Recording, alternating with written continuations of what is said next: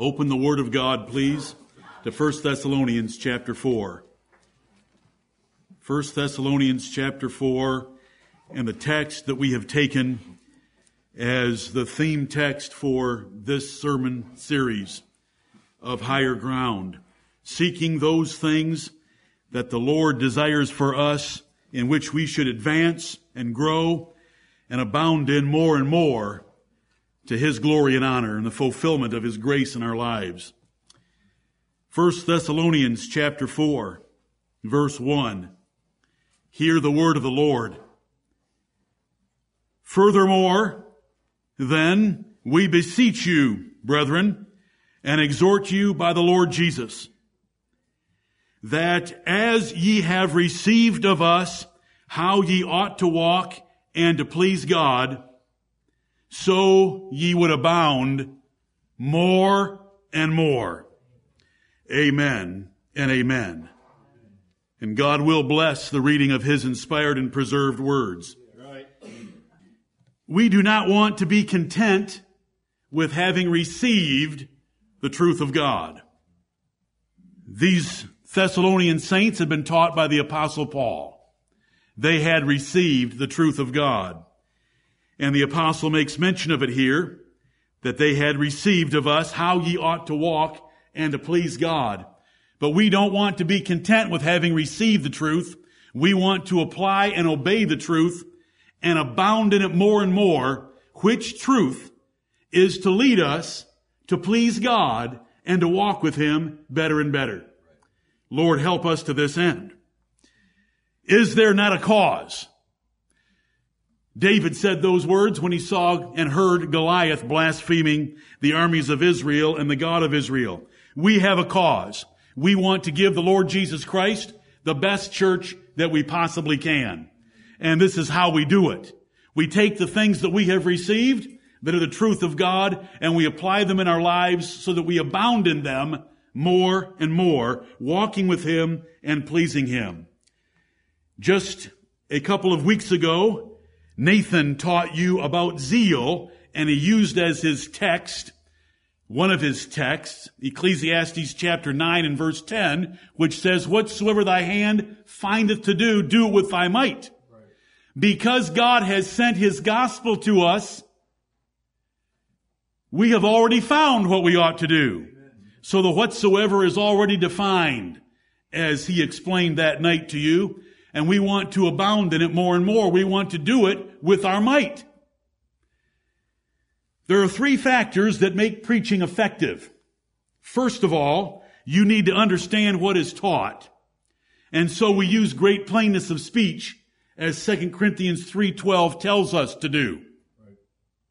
Then you need to remember what you were taught.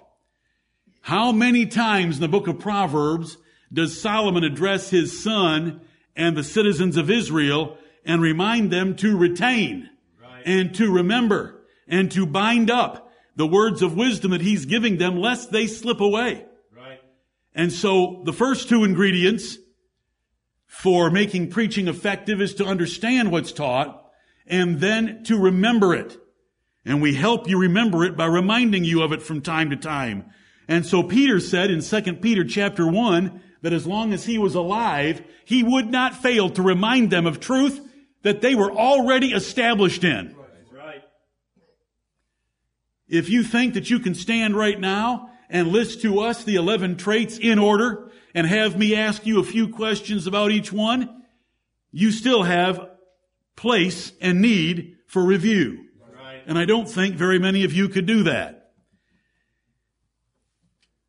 The third thing to make preaching effective is to obey, which means to make changes in our lives to match what we've heard from God's Word. If we understand and we remember and we don't do, we're going to be judged with greater judgment because we will have been given knowledge and have not responded to it. And so there's a greater burden upon us if the first two are true and the third one isn't. Lord, help us that we might put it into practice. We do not want it to be said of us, as the wife of Phinehas said of Israel. In 1 Samuel when she named her baby, during which birth she died. But she named her baby Ichabod. The glory hath departed. Right. Because the glory had departed from Israel. The Ark of the Covenant had been taken and captured by the Philistines. And the high priest, Eli, and his son were dead on the battlefield. I mean, Eli wasn't on the battlefield. Eli died falling off a rock when he heard the news that the Ark of the Covenant had been taken. Ichabod, the glory has departed. The glory departs from churches when the Holy Spirit leaves those churches, though they might be perfectly sound in apostolic doctrine. Right. He leaves them when they lose their first love. And so we want to maintain and remember and do the things the Bible teaches are more important. And we want to reach that higher ground and stay on that higher ground. And we want the younger members of this church that are sitting among us to remember that they cannot be content with doctrinal correctness, but losing the higher ground of a relationship and passion and first love for the Lord Jesus Christ. Right. The goal of this sermon series is to perfect this church by God's inspired goals and our personal growth. We don't want to be content. Yes, it was triggered by our 35th year anniversary celebration, in which we celebrated and gave much thanks to God for delivering us from so much error and leading us, as it were, through a number of crossings of the Red Sea.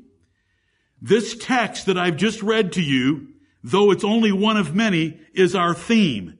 We want to abound more and more in what we have received that helps us to walk with God and to please Him. Right. That church at Ephesus was commended for 9 things.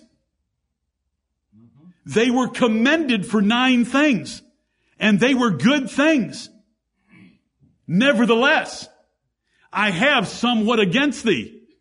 We don't want that said of this church. Right. And in that passage, we are shown that our love, our fervency, our passion, our fellowship with Christ is set at a very high level. Right. And we want that higher ground that the Lord Jesus taught them. We want to hate the status quo. We want to hate being normal, average, routine, having a form of godliness without the power. We want to hate most of all being a good church and not a great church. We can't give the Lord something exceeding magnifical in dollar amounts or a physical building or a large sacrifice like King Solomon did, but we can give Him a church that reaches for that higher ground and stands on that tableland of heaven. Because we have set our affections above, not on things on the earth. We need Paul's attitude toward past accomplishments. He said, forgetting those things which are behind and pressing toward those things which are before. Those things behind are anything that we've accomplished by God's grace for His glory. We want to forget them. How you've run the first 3 laps of your 4-lap race doesn't matter. It's how you're going to run the last lap. Because the 10 runners behind you, as you hear the bell for the last lap, may be all ready to pass you because they've been looking at you tiring and they've been drafting in your wind and they're going to blow you out right now. It's our last lap that counts. Right. That's how Paul looked at life. And that's how he exhorted us to run our races. We want to consider the difference between the ancient landmarks, for lack of a better term, of the points of doctrine and practice that make our church uniquely different from most of those or all of them in Greenville County.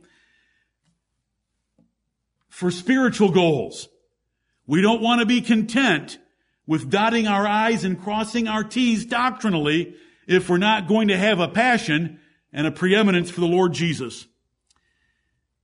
If the devil can get us in the place of Ephesus, having 9 condemnations and not a love of Christ, they've won. The devil's won. Right. We've lost. And the Lord has suffered by the sake of our church not being what it should be. You should want to be reminded of ratcheting up your performance because you're all going to meet the Lord Jesus Christ soon, and you'll give an account of your lives. The Apostle Paul was worried about it. That's why he labored so abundantly serving the Lord, so that when he met the Lord, he could give an account with confidence to him of what he had done here on earth. It's very easy for churches and pastors to get distracted with various emphases that are not of God. Right. They get distracted with building programs. They get distracted with Great Commission programs. They get distracted with youth programs.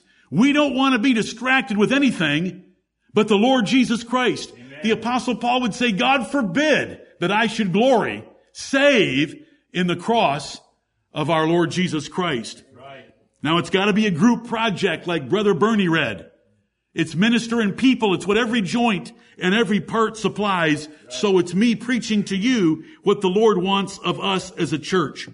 A church is a band of believers with the Holy Spirit's presence for ordained societal growth and prosperity for all, for His glory. You know, this study is win-win-win. There's no downside if we learn, remember, and do these things. Right. You benefit, the Lord benefits, the truth is adorned in this world, the mouths of our enemies are shut. Look at Romans chapter 1 as an example. The Bible is filled with exhortations for more and more, and to increase, and to grow. It's the message of the New Testament. It's running a race. Whether that race is described in 1 Corinthians 9, that there may be many participants, but there's only one winner. Or whether that race is Hebrews chapter 12, that we have a great cloud of witnesses, and how are we going to run? As a church, and as families, and as individuals, let's run to win. The prize of the high calling of God in Christ Jesus. What a prize it is. We don't want anything less. We want to give Him the best. Romans chapter 1, look what the apostle said about the church there in the shadow of the governing powers of the Roman Empire. Romans 1:8, first, I thank my God through Jesus Christ for you all, that your faith is spoken of throughout the whole world. What a wonderful verse to be written by the apostle about a church. But look at verse 11. For I long to see you, that I may impart unto you some spiritual gift, to the end ye may be established.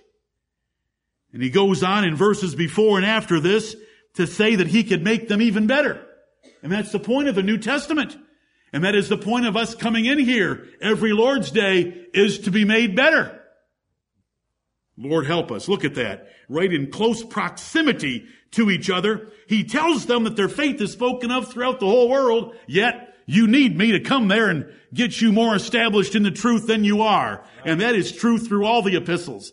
And we cannot rest on any laurels if we even have any laurels to rest upon. Right. We want to press ahead for the glory of our Savior Jesus Christ. Look at 1 Thessalonians 3 for another example of apostolic pressing. 1 Thessalonians 3. No wonder Paul told Timothy, preach the word, be instant. Be instant, in season and out of season. What does it mean to be instant? Is it like instant pudding? No, instant means to be insistent, pressing, and urgent upon God's people, whether they want it or not. Right. Whether they're saying amen or not. Whether they're smiling or frowning. Be instant, in season and out of season. Verse 9 of 1 Thessalonians 3. For what thanks can we render to God again for you, for all the joy wherewith we joy for your sakes before our God, night and day praying exceedingly that we might see your face and might perfect that which is lacking in your faith. Now God Himself and our Father and our Lord Jesus Christ direct our way unto you. And the Lord make you to increase and abound in love one toward another and toward all men, even as we do toward you, to the end He may establish your hearts unblameable in holiness before God, even our Father, at the coming of our Lord Jesus Christ with all his saints. That's our goal. Right. To be established, verse 13, unblameable in holiness at the coming of Christ. Yes. And what does it involve? That we might increase and abound in that 12th verse in love toward one another and all men, as the apostles did toward them. This is why the series was preached. This is why the series is being preached to you. The first trait that we learned, and we just want to remind ourselves, let's make this church, number one, Christ-centered. Right. I've quoted it already. Galatians 6:14. But God forbid that I should glory save in the cross of my Lord Jesus Christ, by whom the world is crucified unto me, and I unto the world. The great difference maker is the Lord Jesus Christ and his cross. And it should make a huge difference. And we want him and it exalted in this church. We want to talk about it publicly. We want to talk about it privately. We want it in every one of our prayers, that we are thankful for the Lord Jesus Christ and him dying on the cross, a substitutionary death for us. Right. Lord, help us. The Apostle Paul said, though as trained as he was, and as eloquent of an orator as he was, and as wise as intelligent as he was, he said, I determined not to know anything among you save Jesus Christ and him crucified. I have laid a foundation, and let every other ministerial man take heed what he builds on that foundation. Right. For one foundation's been laid, and that foundation is Christ Jesus. Amen. So let's always talk about the Lord Jesus Christ. We love God our Father, the Lord Jehovah of the burning bush of Moses. But we love his Son, the Lord Jesus Christ. Grace be unto everyone that loves the Lord Jesus Christ in sincerity and truth. Amen. The gospel is all about Jesus. I'm thankful that the quizzing for this year is about the book of Hebrews, and that some of our children are memorizing great portions of the book of Hebrews. You can't do better for the preeminence of Christ than the book of Hebrews, right, because its theme is singular and one. Its theme is focused. Jesus Christ is preeminent. Better. There's better promises. There's a better covenant. There's a better mediator. There's better priests. It's better Amen. than the Old Testament. And that Old Testament was God's religion as well. But the Lord Jesus Christ is supreme. The Old Testament was a schoolmaster to make us look for the Lord Jesus Christ. Right. And once faith came, we don't have any more need of that schoolmaster. It's gone. It's the old covenant. If it's called old, then it needs to be thrown away. We have the new and the better covenant. So, the first trait, and we don't need to be long, I just want you to remember. You say, but you're wasting time just reminding us. Tell Peter that. He's my ministerial manual, not you. I don't really care what you think about the preaching in this church. Amen.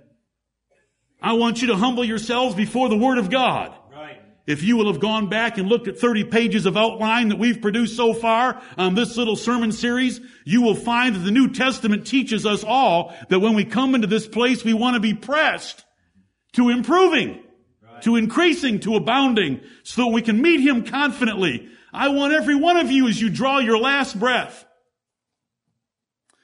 like one and unlike some that I have seen do that recently, be ready to meet the Lord, eager to meet the Lord, talking about the Lord, your mind and your heart settled upon the Lord. Right. It's coming so soon. The disciples were called Christians because our religion is all wrapped up in him. Let's make all subjects include him or point to him in this church, since that is so scriptural to do. Let's choose songs that predominantly speak of him over merely spiritual songs. You know, let's make sure that we greatly outnumber songs we sing about the dear old church.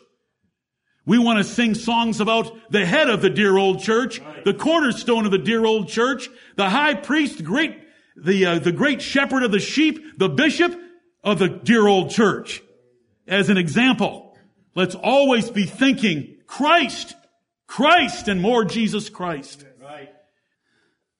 Rather than our proprietary doctrines, let us make sure the person stands forth. I hope that you know that you can go to our website and do any kind of density analysis that you want and see how many times I preach on 7 proofs or 5 phases, which are great blessings that God gave us to understand the doctrine of salvation, and compare it to how many times Jesus Christ has been lifted up with sermons dedicated to Him. There's no comparison. I don't want there to be a comparison. We're thankful for the 7 proofs and the 5 phases, but even they should point to one person, the Lord Jesus. Amen. He saved us. He's coming again to receive us unto Himself. Right. Rather than emphasize corruption of Revelation 3:20, behold, I stand at the door and knock, rather than emphasize the corruption of that verse by the Arminians around us, let us embrace the invitation of that verse. Because what an invitation it is. What is your favorite sermon about Jesus Christ? Do you even know how to find them on our website? Do you have a favorite song to sing or hear or passages in the Bible to read about Jesus Christ? A church is nothing but individual living stones. Therefore, our church reaching for higher ground requires all of us as individuals and all of us as families reaching for higher ground. Right. Or the church will fail in some of its stones. We'll get rid of those stones as the Lord shows them to us that don't really care about Him or higher ground.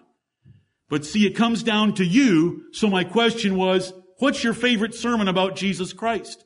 What's your favorite verse about Jesus Christ? What's your favorite messianic psalm? Okay. We gotta go a little faster. But it's okay. The unsearchable riches of Christ. I wouldn't have cared very much if I'd have never left that sermon series. I had some of the greatest joy ever in my office and in this pulpit in that series of messages. We want to emphasize the Holy Spirit in this church. I'm thankful that the prayers include more mention of Him, but let's add even more.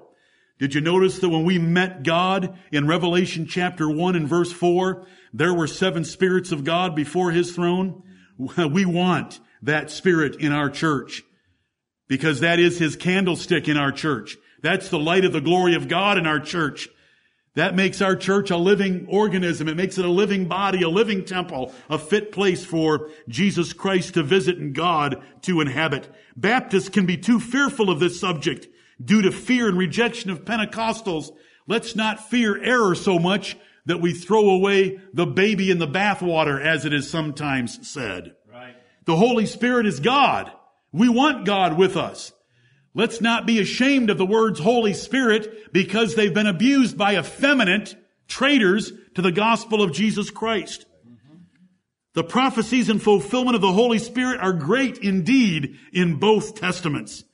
The Old Testament foretold the great gift of God at Pentecost, as Peter quoted from Joel to explain what was happening to fishermen from Galilee that were preaching the wonderful works of God in 15 plus different languages.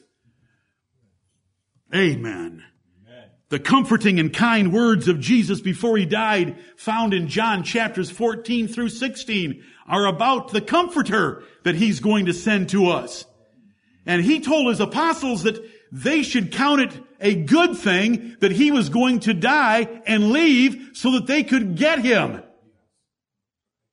Right. Let's be glad that He has died and left them and is seated at the right hand of God and has given us His Spirit, whereby we cry, Abba, Father. I appreciate a brother from last Sunday being glad at the way Galatians chapter 4 is written. And because ye are sons, God hath sent forth the Spirit of His Son into your hearts, whereby we cry, Abba, Father. Right. The gift of the Holy Ghost comes because we are sons. We don't make ourselves sons to get the gift of the Holy Ghost. It is sent to us because we are sons so that we can embrace our Father. He's already paid for our adoption. But He wants us to know Him. And He wants a tender relationship with His sons. Abba, Father. Praise God, it's by the Holy Spirit. Without the Holy Spirit, you can't see, hear, or understand the truth. Without the Holy Spirit, I can't preach it effectively. Lord, help us in both directions. The Holy Spirit's work is to reveal the Lord Jesus Christ. It is not by might nor by power, but by my Spirit, saith the Lord. Amen. Therefore, in our praying, we need to ask for the Holy Spirit of God in us, fill us, move us, empower us, lead us, open the Word to us. Give me strength to do your will, O God. He is the candlestick, the life, light, and vitality and wisdom of the church. We need to pray more. If Elisha could pray for twice the spirit of Elijah, surely we can pray for a little more of the Holy Ghost. Right. We need to live holy lives so that we don't vex, grieve, or quench the Holy Spirit. We need to confess our sins as soon as possible to maintain His presence in our lives. He inhabits us collectively, so we want to honor the church. This is His habitation. It's obscure. I could use words for it that I don't want to use right now.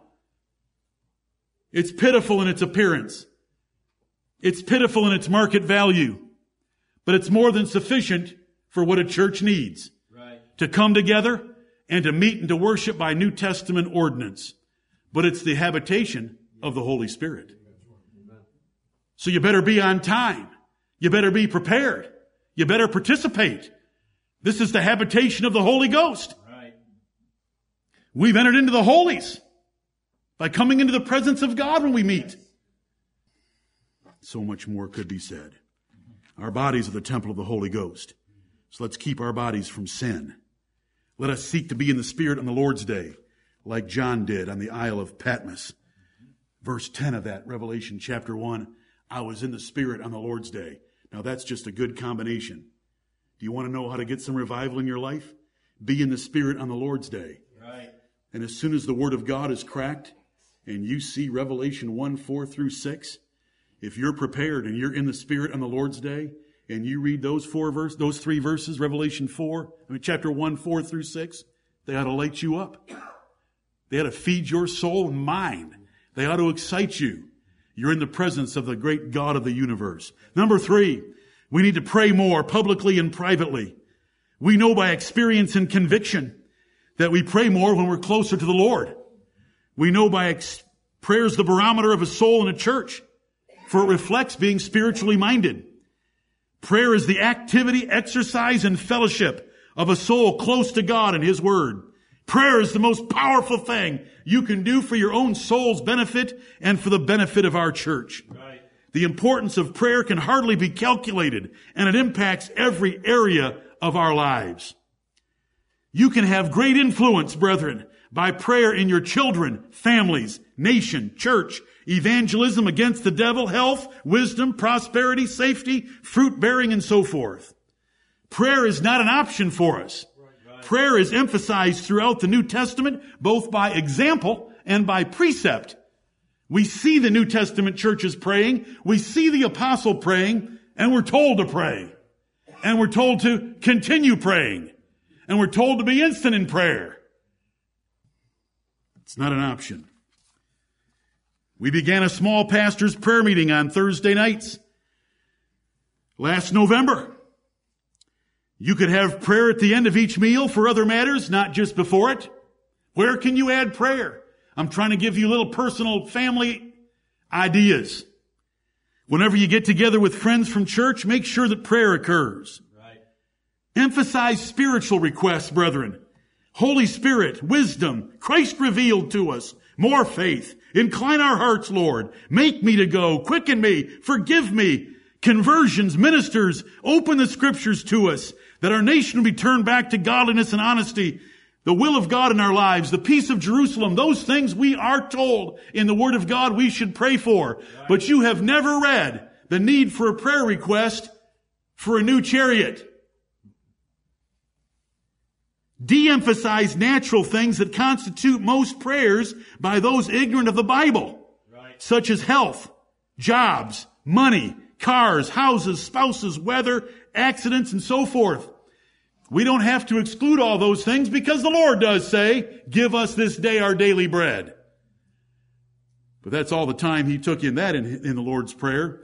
We want to be praying for His kingdom around that and to emphasize the spiritual because we want our prayers to be heard. If a man seeks first the kingdom of God and is praying, God will take care of the natural things that he's not praying for because the Lord knows what we have need of before we ask. Amen. If we show Him that His kingdom is first, He'll take care of the rest. Yes. I hope that you can agree by amen when there's praying in this church because it is scriptural in both testaments. It doesn't matter if you feel uncomfortable with it. It doesn't matter if you think people are going to think you're some holy Joe. It doesn't matter if people are going to be startled and fall over in their pews because you haven't done it before. You ought to do it. It's true in both testaments. I gave you Nehemiah chapter 8 last night to read as a possible chapter for reading because it says, when Ezra stood up and blessed the Lord, all the people said, Amen, men and women. Spiritual mindedness is number 4. There's a war for your mind. You need to gird up the loins of your mind and make sure that you are thinking about spiritual things more than carnal things. Not in a time frame, because in the time frame that you're out there pursuing your livelihood, your mind has to be upon natural things. But every moment that relaxes between classes or between customers or between projects, you can be laying hold of the Lord, saying, Lord, help me. I love you more than this job, but I'm here doing it because you've given it to me right now, and I'm going to do it with my might. But we want to be spiritually minded about everything.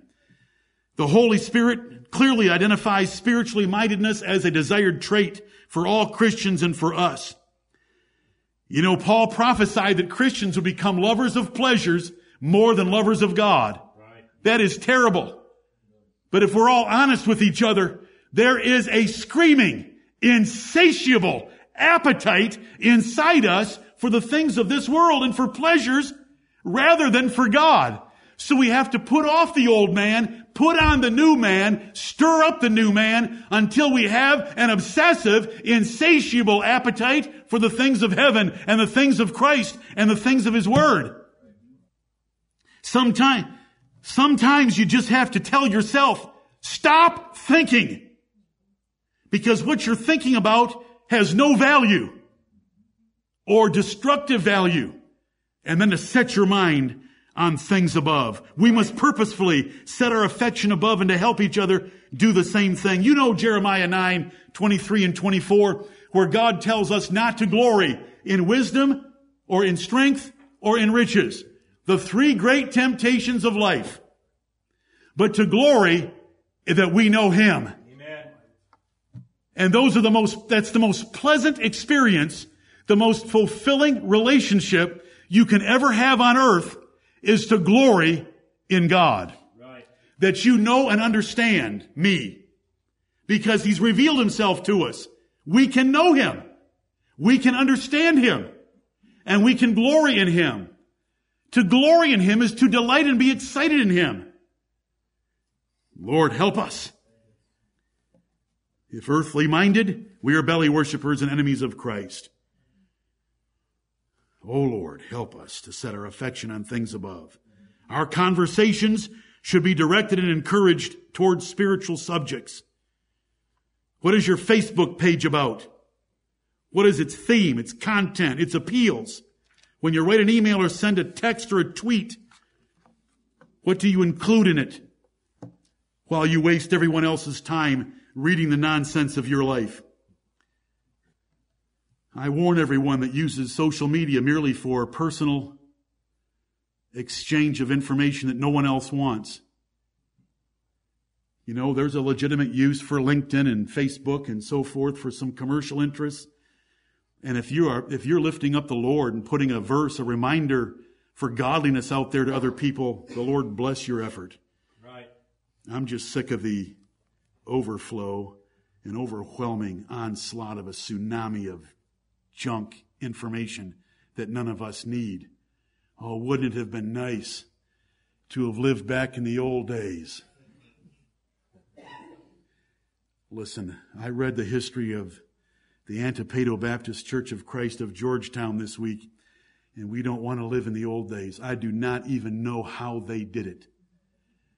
I do not know how men walked 60 miles from where they lived and then carved out 1,000-acre rice plantations in a bunch of the swampiest, ugliest property in the United States.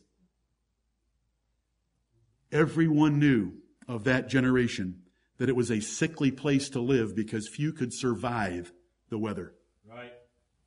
It's just called sickly over and over and over. You know, where do you go to get food? Do you run down the street to Arby's? How did you get there? There aren't any roads. Mm-hmm. So we don't want it like the old days. But in the old days, how much social media was there? How big was the internet? How loud was the television? How many radio stations? How many newspapers in Georgetown to begin with? You know how much information you had? Not much more than this. That's right. It would have been a nice way to live in some respects. I'm humbled. I'm nearly ruined by reading about those ministers and that poor church, because no minister would stay there because it was such a sickly part of the country. They would not stay. Minister after minister after minister after minister after minister would not make it more than 12 months and leave that church again. They begged. They pleaded. They wrote letters everywhere trying to get pastors. I still love the name. When I stand on their graves down there in Georgetown, I tell them, if you'll come up, just humor your pastor for a minute. If you'll come up, I want to give you a bear hug and tell you you are a true man of God. Right. For placing your church right next to the Church of England and naming it the Antipedo Baptist Church of Christ. For those of you that don't understand, pedo means children. A pediatrician starts out with pedo in the word because it's a doctor for children.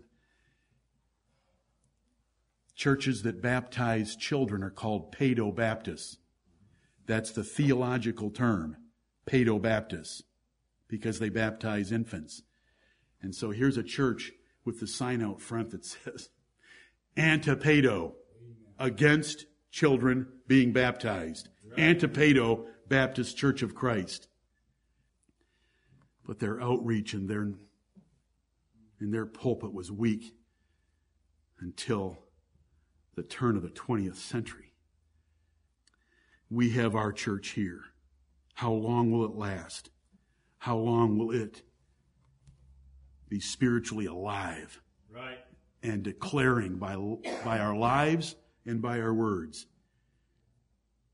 the glory of Jesus Christ, the Holy Spirit, more prayer and being spiritually minded. Number 5, we need a heavenly perspective. We want to think on things above and the Lord Jesus Christ coming for us. You know, when we come into church and are reminded that we're going to meet the Lord, there's going to be a great reversal of fortune, it completely changes your perspective of this world.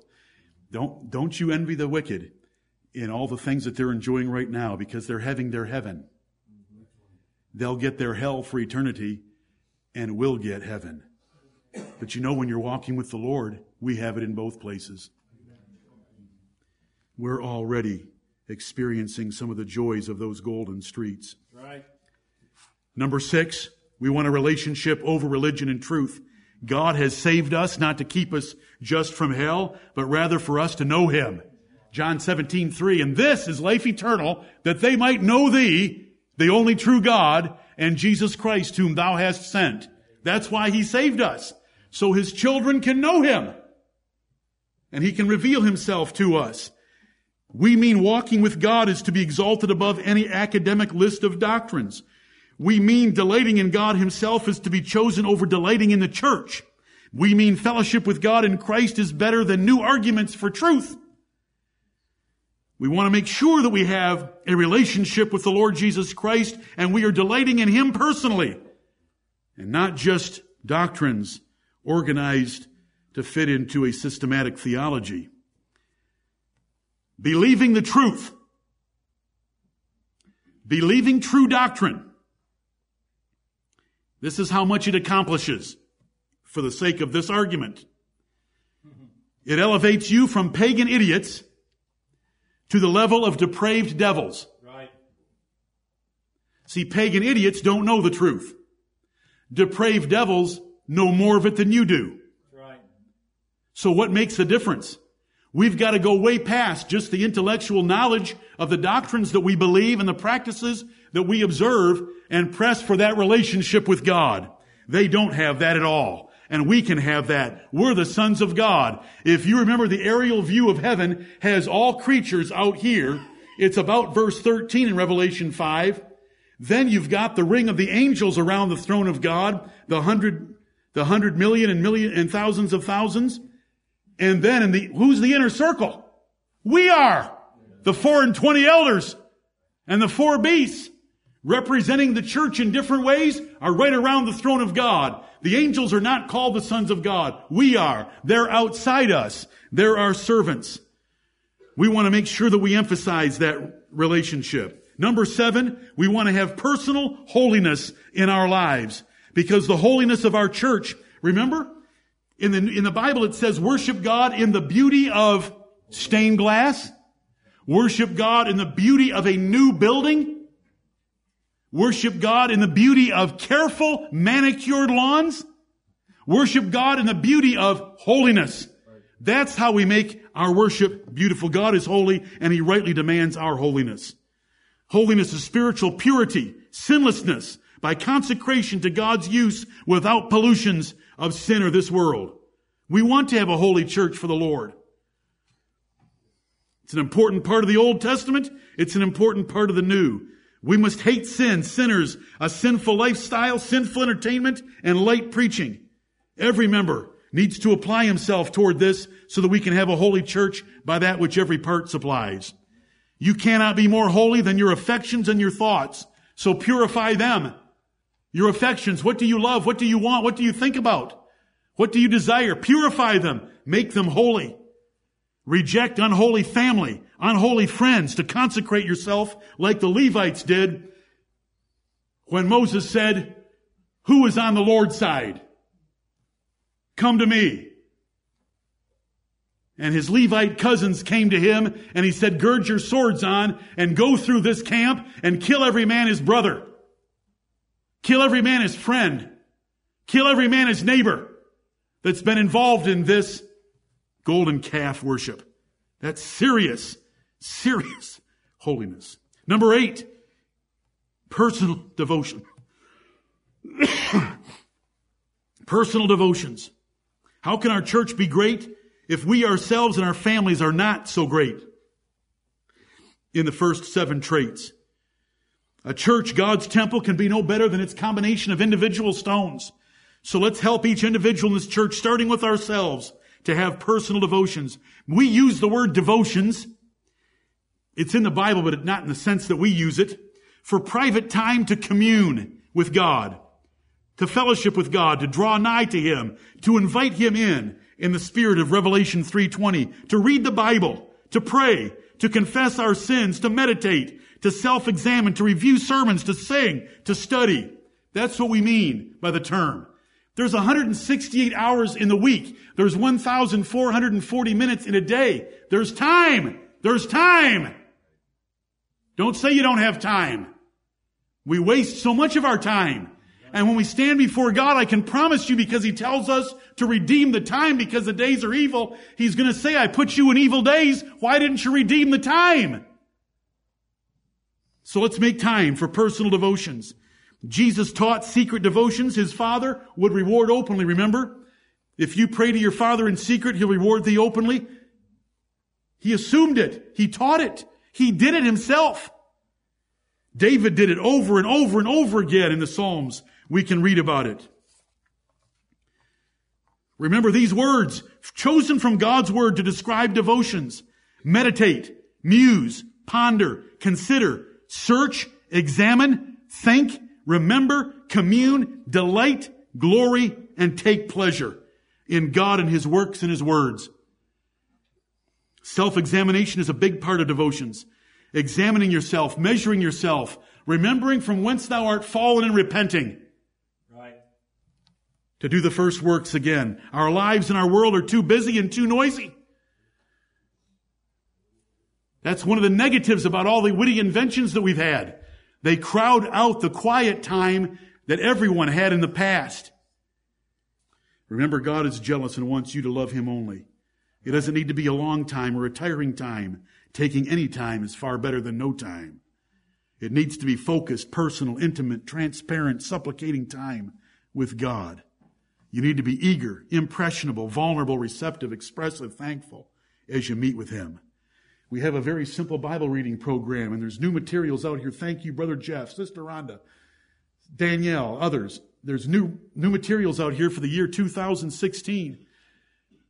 For our church to be great and to reach higher ground, you must spend individual time with the Lord so that collectively our church grows in grace, spiritually mindedness, holiness, and in our relationship with Him. Right.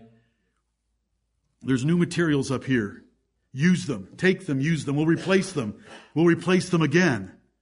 We have daily devotionals prepared by my father and brother to go along with each one of those chapters. They're easily available on our website. Click, print. And you can have a little devotional to help you think through the chapter that you just read. Number 9, spiritual warfare. I am thankful that my father in this pulpit just a little while ago prayed that in the name of the Lord Jesus Christ, God would deliver this congregation, every one of you hearers, from any oppression by the devil and the powers of darkness. We need to remember that warfare is going on all the time. The warfare that the world wants us to think about doesn't even matter. And that's political warfare. Who cares? It's always existed, and God's completely in charge, and He's going to direct it according to His own will. But here's a matter that we need to take great care of that's coming into every one of our homes. The government hasn't entered our homes yet. They're not taking away our homes, but the devil will. He'll take away your marriage. He'll take away your thoughts. He'll take you away. So we've got to fight him and oppose him in the name of the Lord Jesus Christ by putting on the whole armor of God and defending ourselves, by resisting him, and he will flee from us. We walk by faith, not by sight, so there are things good and bad that we cannot visually focus on, but they are very real. We need to be sober and vigilant to resist the evil adversary that we have, that is walking about seeking whom he may devour. He is looking for weak, carnally minded, foolish Christians because they are so easy for him to devour them. To devour them simply means to get them totally entranced by the things of this world so that they are spiritually non-productive, though they come to church every Sunday. That's to devour them. He doesn't need to get them on drugs. Who cares about drugs? What about losing your soul because you love the things of this world? Right. That's a total loss of your life.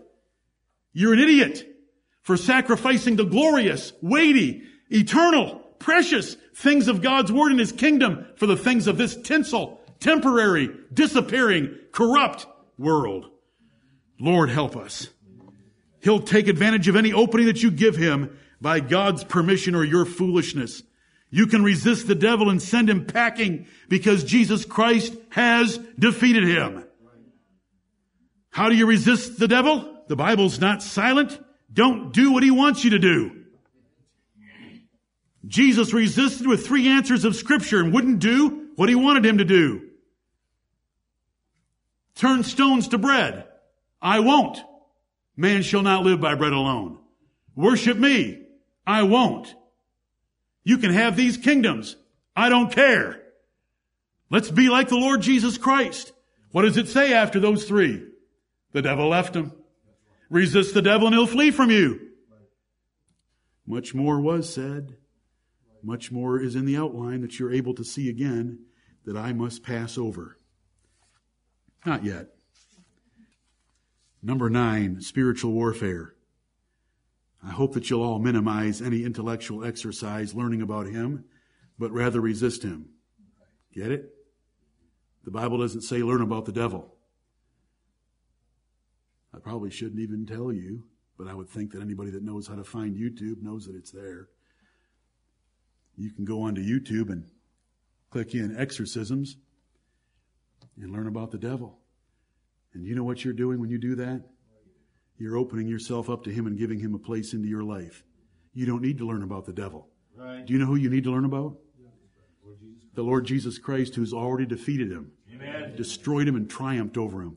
The more you learn about Jesus Christ, do you know how much the devil wants to be at your house? Every time you sing about Jesus Christ, you know how much the devil wants to be at your house? He's going to go to the neighbor. Let's learn about his victor, his triumphant conqueror. Pray that God will not lift his hedge about our church, about your family, or around you, like he lifted from Job, David, Hezekiah, and Peter. Look what happened to those four great men when God lifted his hedge of protection. If he lifts his hedge of protection from us, any one of you are capable of doing anything. Let's pray for God to preserve that. Let's stop fighting distracting windmills like City Hall or Washington, which are just games, and fight the real battle, which is not with flesh and blood.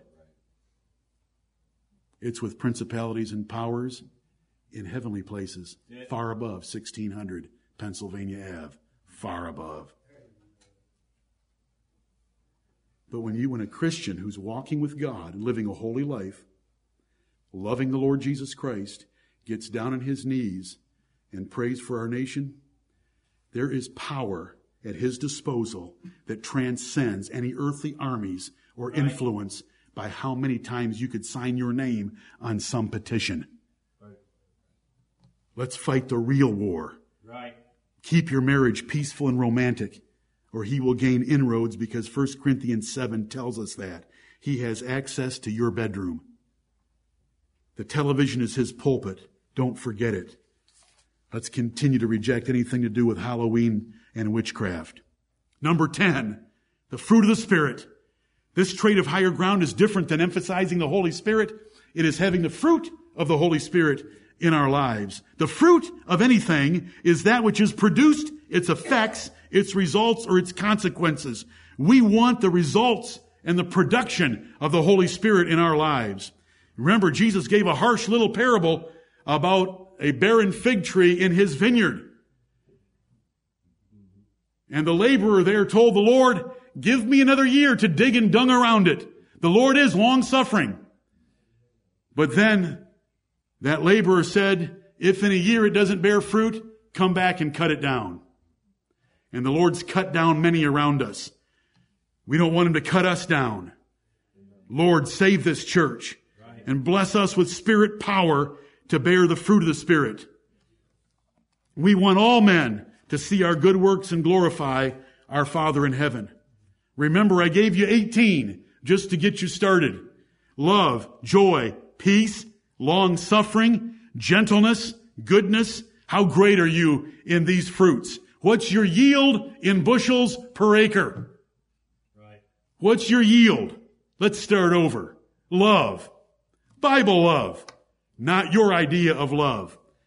Love, joy, peace, long-suffering, gentleness, goodness, faith, meekness, temperance, righteousness, truth, virtue, knowledge, godliness, purity, easy to be entreated, merciful, praiseful.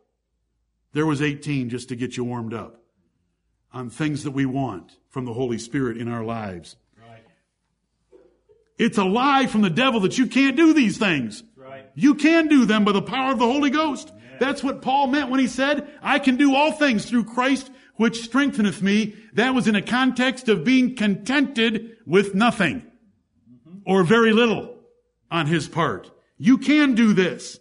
We do not wait fatalistically for the Spirit to produce this fruit. We need to learn and do it by his power. He's already told us it's what he wants us to do. He's already indwelling us to help us do it. We must confess our sins quickly in these matters and thoroughly to avoid quenching or grieving that Spirit. Number 11, soul winning. We need the Spirit's fruit more, the trait that we've just covered, but we also need this fruit. The fruit of the righteous. The fruit of the righteous is a tree of life. And he that winneth souls is wise. Your life may be reduced to two goals: love and service to God and to other men. To God and to other men. Love and service to them. This is not dropping your jacket in the mud puddle to help the lady cross the street. We are primarily in the Bible talking about helping someone please God more perfectly in their lives. Converting brethren within the church, converting unbelievers and unlearned outside the church. Bringing in Apollos to know the way of God more perfectly. What fruit do you have to your account in souls that have been converted by your influence in their lives? And while family is important for fathers, it shouldn't count for this discussion. What have you done outside your family? Right. Where have you reached to save others? We want that epitaph. He delighted in God above all others. He was a tree of life to all others. We want to be like Andrew, who when John the Baptist said, "Behold, the Lamb of God,"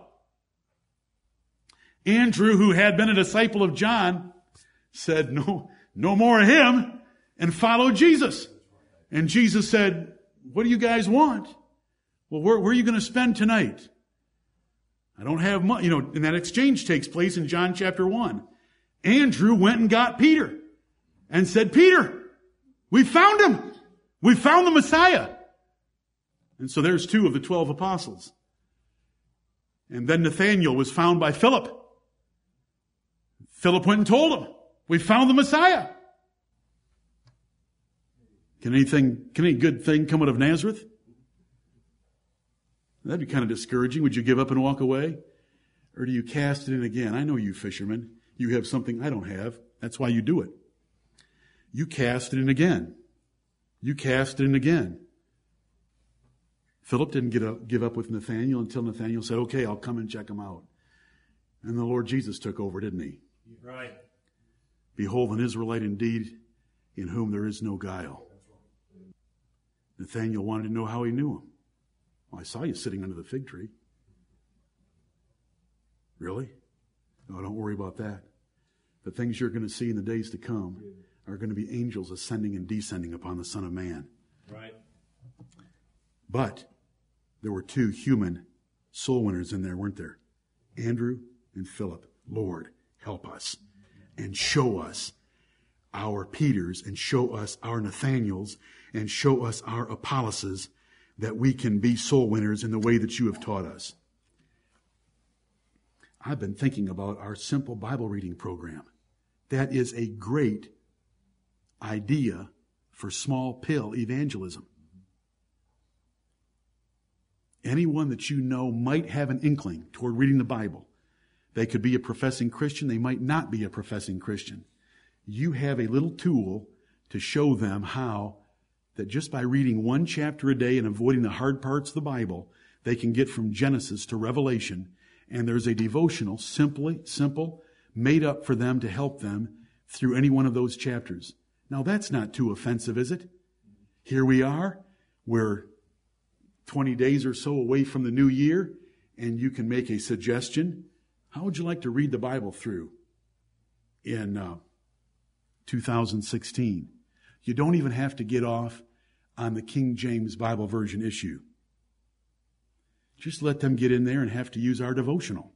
Right. Don't even get off on that subject. Just see if they'll read the Bible. Do you know what?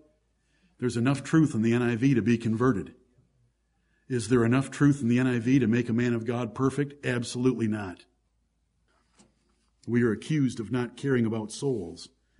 Let's make sure that we prove them wrong. Save souls in your family, in your church, and others by God's providence. The Spirit made it clear that by living your life a certain way, the godly way, 1 Corinthians 7, 1 Peter 3, you can win an unconverted spouse. Not guaranteed, but offered there for those that will live a godly life. Right. Our love for each other in this assembly should be palpable, without any pretensions. You need to know enough so that you can teach others the truth. You can't just say, well, we believe, we believe, we believe. You need to be able to show them the Word of God and give a reason for the hope that is within you. Our doctrine is very logical and reasonable, and you need to know how to defend it. And you should be able to do it graciously. And the more you know, the more gracious you can be, because you don't feel threatened, because you know you have the truth. We want to pray for contacts far and near, as we will in our second service. Is there not a cause for us to seek higher ground? Amen. There is indeed. Amen. Whatsoever thy hand findeth to do, do with thy might. Right now, through your pastor, through your prayers for your pastor, he has led us to this series of messages. Higher ground. Let's do it with our might. It takes understanding it. It takes remembering it. It takes obeying it. Let it never be said of this church, Ichabod. The glory of God has departed. And amen.